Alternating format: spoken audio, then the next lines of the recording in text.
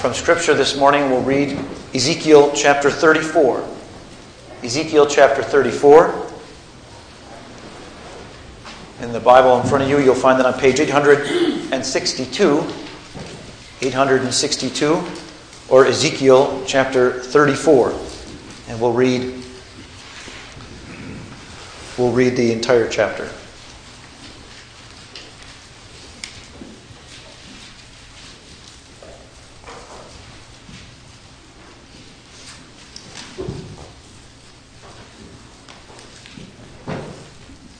Ezekiel chapter 34 and verse 1. Then the word of the Lord came to me, saying, Son of man, prophesy against the shepherds of Israel. Prophesy and say to those shepherds, Thus says the Lord God, Woe, shepherds of Israel, who have been feeding themselves. Should not the shepherds feed the flock? You eat the fat and clothe yourselves with the wool. You slaughter the fat sheep without feeding the flock. Those who are sickly you have not strengthened. The diseased you have not healed. The broken you have not bound up. The scattered you have not brought back. Nor have you sought for the lost. But with force and with severity you have dominated them. They were scattered for lack of a shepherd, and they became food for every beast of the field, and were scattered. My flock wandered through all the mountains and on every high hill. My flock was scattered over all the surface of the earth, and there was no one to search or seek for them. Therefore, you shepherds, hear the word of the Lord. As I live, declares the Lord God, surely because my flock has become a prey, my flock has even become food for all the beasts of the field, for lack of a shepherd. And my shepherds did not search for my flock, but rather the shepherds fed themselves, and did not feed my flock. Therefore, you shepherds, hear the word of the Lord. Thus says the Lord God, Behold, I am against the shepherds, and I will demand my sheep from them, and make them cease from feeding sheep. So the shepherds will not feed themselves anymore, but I will deliver my flock from their mouth, so that they will not be food for them.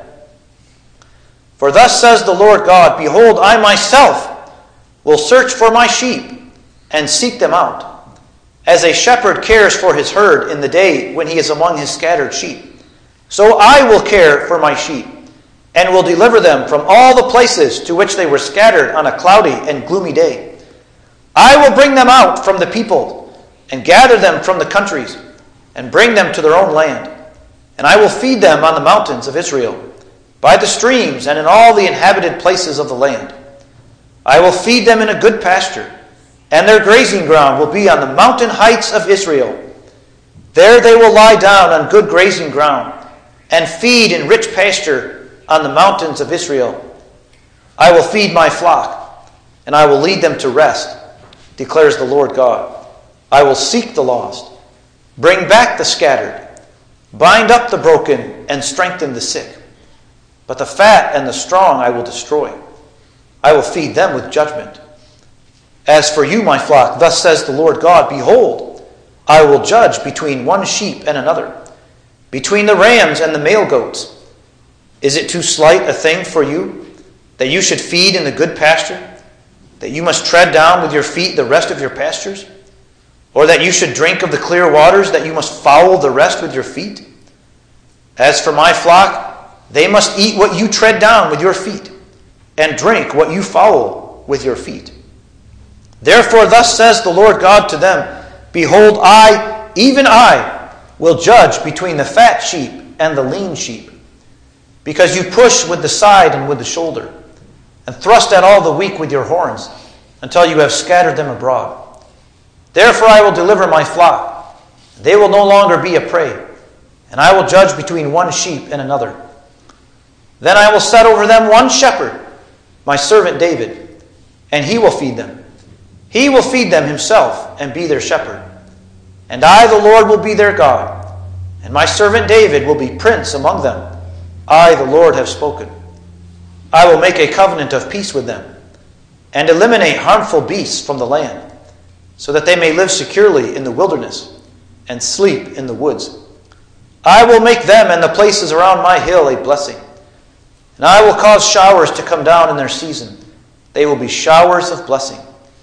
Also the tree of the field will yield its fruit, and the earth will yield its increase, and they will be secure on their land. Then they will know that I am the Lord, when I have broken the bars of their yoke, and have delivered them from the hand of those who enslaved them. They will no longer be a prey to the nations, and the beasts of the earth will not devour them, but they will live securely, and no one will make them afraid. I will establish for them a renowned planting place, and they will not again be victims of famine in the land. And they will not endure the insults of the nations anymore.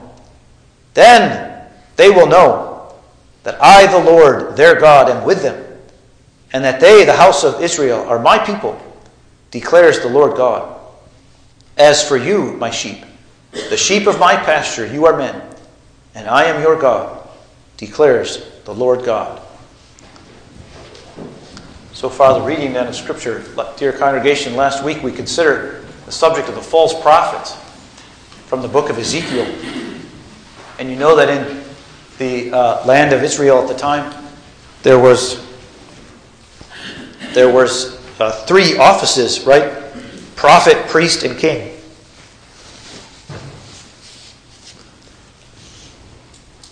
And the false prophets was dealing with those prophets who claimed to have received a word from God and yet had not received a word from God. But today we switch our focus from prophets to kings. To kings. Shepherds in Israelite language was often a reference to the civil rulers of the nation, to the kings. Now I know we tend to think of shepherds as a pastor, right? A shepherd. And that's certainly appropriate, especially in the New Testament. But here in the Old Testament, the shepherds are the kings, the civil rulers, those who have the responsibility of protecting and caring for the people of God. Now we know that this prophecy given to Ezekiel here is not to be understood literally. He's not giving us a instruction on how to be a good shepherd, how to raise sheep, right? In fact, many of the things he says are to the contrary, right? A good shepherd does raise the sheep and kill the sheep and slaughter them and eat them, right? That's what shepherds do. And they milk the goats, and that's what shepherds do. So clearly, this is a reference then to kings and the way they abuse the people of God. Now, let's consider then, in the first place, the problem with these shepherds. Because we know right from the start, in verse 2, that God says, "Woe, shepherds of Israel." Now that, congregation, right there is a indication that God is now announcing His verdict, as it were. It's almost as if the courtroom is spread, and God is is the judge. He's on His throne, and the verdict comes down. Woe! Right? This is the judgment that God is going to pass on these people, on these shepherds. Woe! And in a word, in a single word, you can see at the end of verse 2, so I'm in Ezekiel 34 and verse 2, and you can see in your Bible there, should not the shepherds feed the flock? Right? In the previous question, these shepherds have been feeding themselves. So the principal concern of the false shepherds is what they can gain from their leadership over these people. These people exist for them, for these kings, to extract as much from them as possible. Now again, I am not going to give a speech on politics today, but you can clearly see parallels here between what God teaches us here in Ezekiel and pretty much every civil government that has ever existed, right? They take as much as they can take. But here the picture given us is that of a shepherd who has this flock, right? And it says they feed themselves. And then in verse 3, you eat the fat, and probably there a reference to the milk. You eat the fat and clothe yourselves with the wool. You slaughter the fat sheep without feeding the flock. So here you have these false shepherds, right? They're extracting as much as they can for their own personal gain from these sheep. And their concern isn't for the good of the sheep as much as it is for their own pockets. And verse 4, you can see those who are sickly you have not strengthened. The diseased you have not healed. The broken you have not bound up. And all these sheep, and the focus then in these verses is especially those sheep that would especially require the tender care of the shepherd. The shepherd should take care of all the sheep. But these are the sheep now that in a special way call for the care of the shepherd, the broken. And you can see also in verse 4, the middle there, the scattered you have not brought back. And this indicates, dear friends, that some of the sheep have fled. They've become refugees in other countries. The tyranny is so great in Israel that they've fled. They've gotten out of Israel to escape the tyranny, the cruelty, and the severity of these shepherds. And you see that at the end of verse 4, nor have you sought for the lost, but with force and with severity you have dominated them.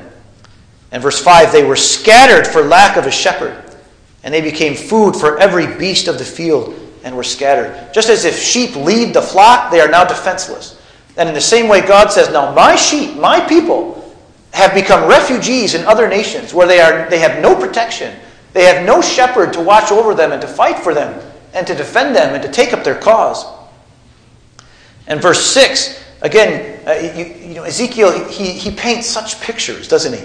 And in verse 6, you see this. My flock wandered through all the mountains and on every high hill. You see them there, right? These sheep fleeing from these cruel shepherds. My flock was scattered over all the surface of the earth. There was no one to search or seek for them. And at the end of verse 6 there, you see, to seek for them. It's actually a word for making inquiry. I could paraphrase it as, there was no one to search. No one even asked about them. No one even made inquiry. Nobody even said, have you seen such and such? No one. And then verse 7, 8, and 9 comes the verdict, right? Then you might say the hammer falls and God announces his verdict. But before I go there, congregation, I don't want just to read these words, but now in a special way you have to feel. You have to feel kind of what's behind these words. Not just understand it, but to feel it. And let me try to create that feeling in your mind with a parallel situation. Suppose, parents here, that you went to your children's school, all right?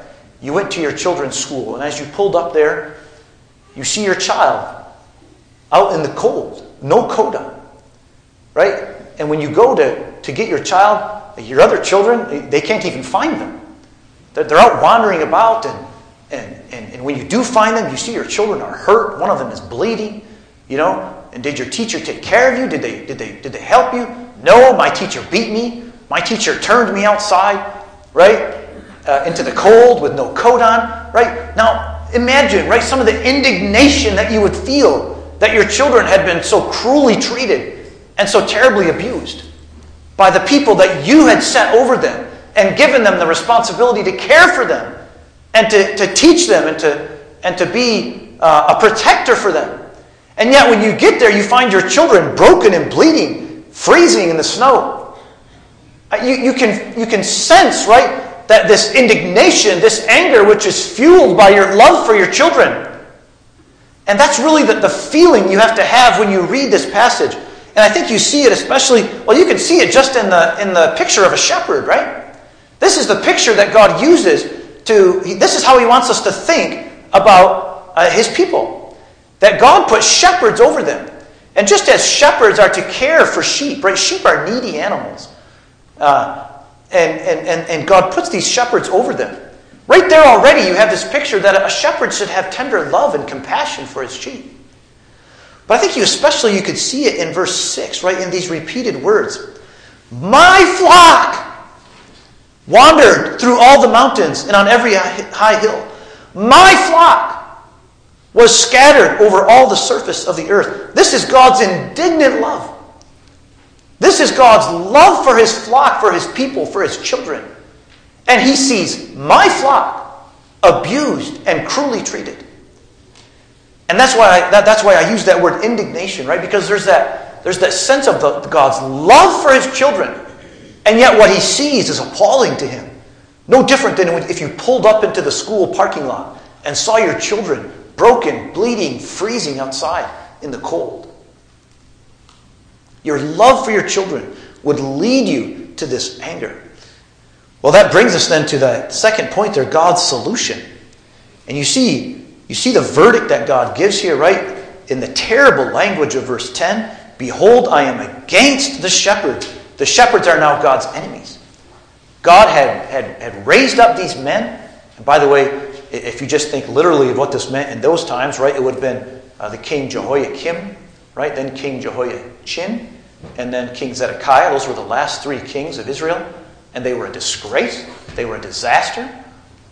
God says, behold, I am against the shepherds. They are my enemies.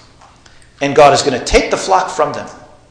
And then verse 11, you have here this picture now of this offended shepherd who sees his own sheep bleeding and broken and scattered. And now this shepherd, God himself, in verse 11, behold, I myself will search for my sheep and seek them out. They're scattered on the hills. They're scattered over the mountains because of the cruelty of these other shepherds. But now God says, I'm going to go. This is God's solution. He's going to take upon himself. He's going to dismiss those false shepherds. And he's going to take the responsibility on himself. He's going to go find his own sheep. God is going to search them out. And I couldn't help but think, as I read this, how you can so clearly take the picture that Ezekiel gives us, and you can tie that in with theological concepts that we learned in catechism in Sunday school. And that's why I put these on the outline there. You have God searching out his sheep. Again, the picture is the shepherd going away from the flock, going out into the mountains, going out into the hills, going out into the danger, and trying to find that lost sheep. And congregation, isn't that a picture of God's calling? God's calling. Because congregation, that God's calling, it is an external calling, right? It is a general call. But here you have God's effectual call, right? That God's call that he comes and he finds you.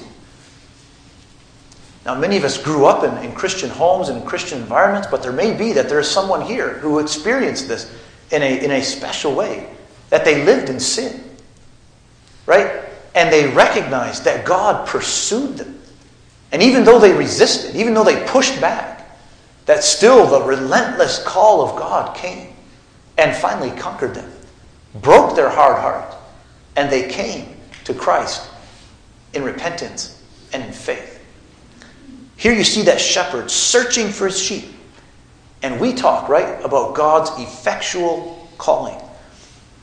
But also, he cares for his sheep. In verse 12, as a shepherd cares for his herd in the day when he's among his scattered sheep, so I will care for my sheep and will deliver them from all the places to which they were scattered on a cloudy and gloomy day. And here, congregation, you can think of God's providence, his care for his sheep, in providing for them every day again, and bringing all good things and taking all the negative things, the painful things that happen in our life, and turning them to good.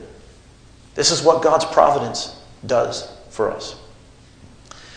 But we continue in this chapter, and unfortunately I have to skip over quite a number of verses here because I want to come down to verse 23, where God raises up a shepherd over his sheep. Notice how God is the one who searches them out. He cares for them. But now, just as God has dismissed the false shepherds, now he raises up a new shepherd. A new shepherd. And this shepherd is my servant David. Now let me just say, congregation, in terms of how we interpret these prophecies, I think it's very clear that we are not to understand this literally. In fact, I don't know how you can understand this passage anyway. There are those who insist on interpreting all these prophecies with strict literalism. That when it says, God is going to do this, he's going to do just literally exactly that. But again, I think as we understand these prophecies, we're to understand them spiritually and as symbols of a higher and a greater reality. And so, of course, it's not David, right? That's going to be the shepherd over his people. It's the greater David. It's the new David, the Messiah, the Lord Jesus Christ, the Son of David, who in due time God is going to raise up, and he's going to set this new shepherd over his sheep. And this shepherd is going to feed them And he's going to be prince among them. In verse 24, I, the Lord, have spoken. Now, congregation, because God sets up this new shepherd of David over his people, that also implies then that God is going to make a new covenant with his people. A new covenant. Now, why? It's not so much stated here, but if you think back to other sermons that we've given here, that God is in covenant with this shepherd. God has already previously made a covenant with the greater David.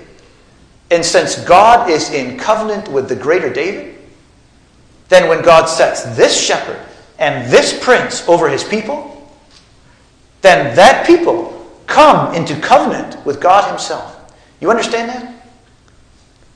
God is in covenant with this shepherd, with this prince.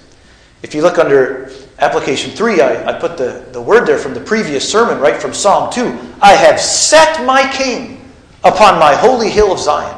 I will tell of the decree, or I will tell of the covenant. Jehovah said unto me, you are my son. This day I have begotten you. This is the shepherd. This is the prince that is being spoken of in these verses. And when God sets this shepherd over the sheep, then the sheep are in covenant with God. Because the shepherd is in covenant with God. And the sheep are included with him. The sheep are joined as one with that shepherd. And if the shepherd, the prince, the greater David is in covenant with God, then all the sheep are in covenant with God. And what does that mean? What is the result of that? Well, if you look in verse 25, it is a covenant of peace. Now, I thought that was interesting, congregation, because what did the false prophets say? Do you remember what they said? Peace, peace, right? Remember they said, shalom, shalom, all is well. But now God comes. And he makes a covenant that brings real peace. Because it's peace that's centered in that greater David. It's a peace that flows from the covenant that God made with him. Oh, what a glorious privilege that is, congregation. To be in covenant with God. To be one with Jesus Christ. And because God is in covenant with his Son, then God is in covenant with all his adopted sons and daughters. And that is a covenant that brings peace. Real peace. Peace with God and peace with each other. I think about Ephesians when it says, he, Jesus, is our peace. He is our peace. That's the greater David. That's the shepherd. Well, congregation, let me haste then to make some points of application here. And in the first place, my first application, God the first one. And congregation, every Christian here must testify. You know, I would even go so far as to say this. If you were a complete Arminian, if you were speaking with a complete Arminian who nevertheless was a true Christian, you would confess that God was first in your life. I don't believe any true Christian would say, oh, I took the first step towards God. It's just so contrary to everything that we just even experience in our life of faith with God. And certainly contrary to everything we read in Scripture. That God is the one who searches us out. And no matter what you might say, that, well, I accepted Christ when I was 5 years old or 10 years old, and of course that's wonderful. But God went before. God went before.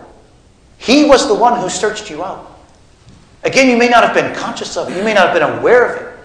But God is the one who is the first one. He's the one who seeks us out. He's the one who calls us. And again, that's such a beautiful word. That's the favorite word of the Apostle Paul. Calling for the Apostle Paul is not just me calling to my son to do this or that, but calling is when God said, let there be light. And there was light. Calling is that creative word of God that creates what it calls into existence. God is the first one. And so, congregation, when we come to the table of the Lord, we come to confess that God was the first one in our life. That God was first. We love him. Can you finish the sentence? We love him because he first loved us. Now, congregation, if you sit at this table, you make that confession. And in the second place, we make another confession. And this is such a beautiful thing, congregation, of God's provision for his sheep. That no matter how broken, sick, weak, starving, hurting, stretched in every direction you may be this morning. And congregation, I see you all here today, but I cannot look into your heart. I do not know what burden you may be carrying this morning. I do not know what tears may be in your eyes. I do not know what anxieties might be dragging you down. But I know this, that there is a great shepherd caring for you. Let me just say something here as well.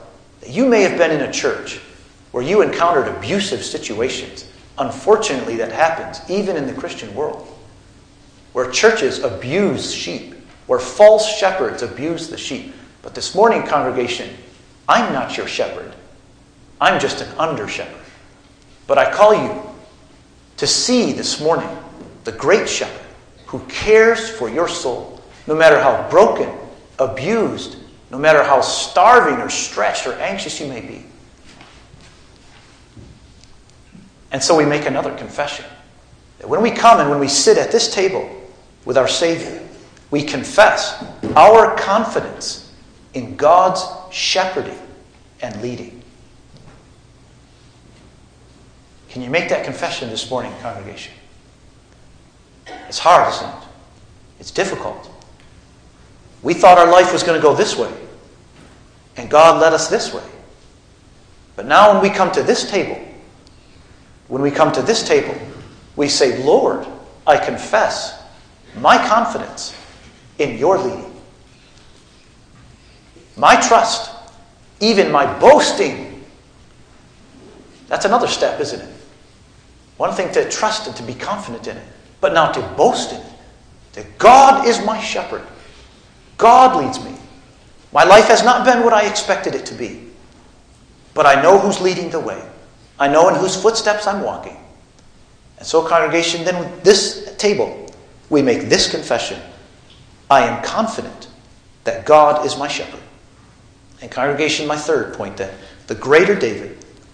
God is in covenant with this son, with this prince, and with this shepherd.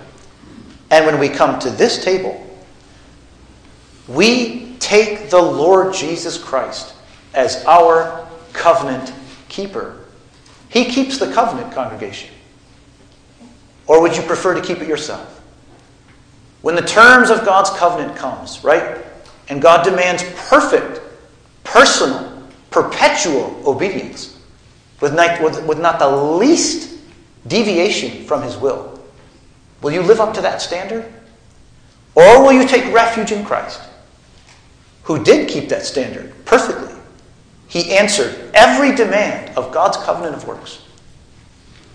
And when we come to this table, we confess that we take refuge in his covenant keeping in our place. Isn't that a wonder, congregation? Isn't that the beauty of the gospel? That God says, here's my son. I've set him upon my holy hill. I've made a covenant with him. And when you come as sheep and become sheep of his fold, when you come under his shepherding, then his covenant keeping becomes yours. Just as if I had never sinned. Remember that expression? That's what we talk about justification sometimes, right? Just as if I had never sinned. Why? Well, you've sinned a lot. But when we are in Christ, his obedience becomes ours. His covenant keeping becomes ours. And so, congregation, at this table, we may profess we take Christ as our covenant keeper. Well, that's a great blessing, congregation. But let us move then to continue our celebration of the Lord's Supper and to continue reading from the form.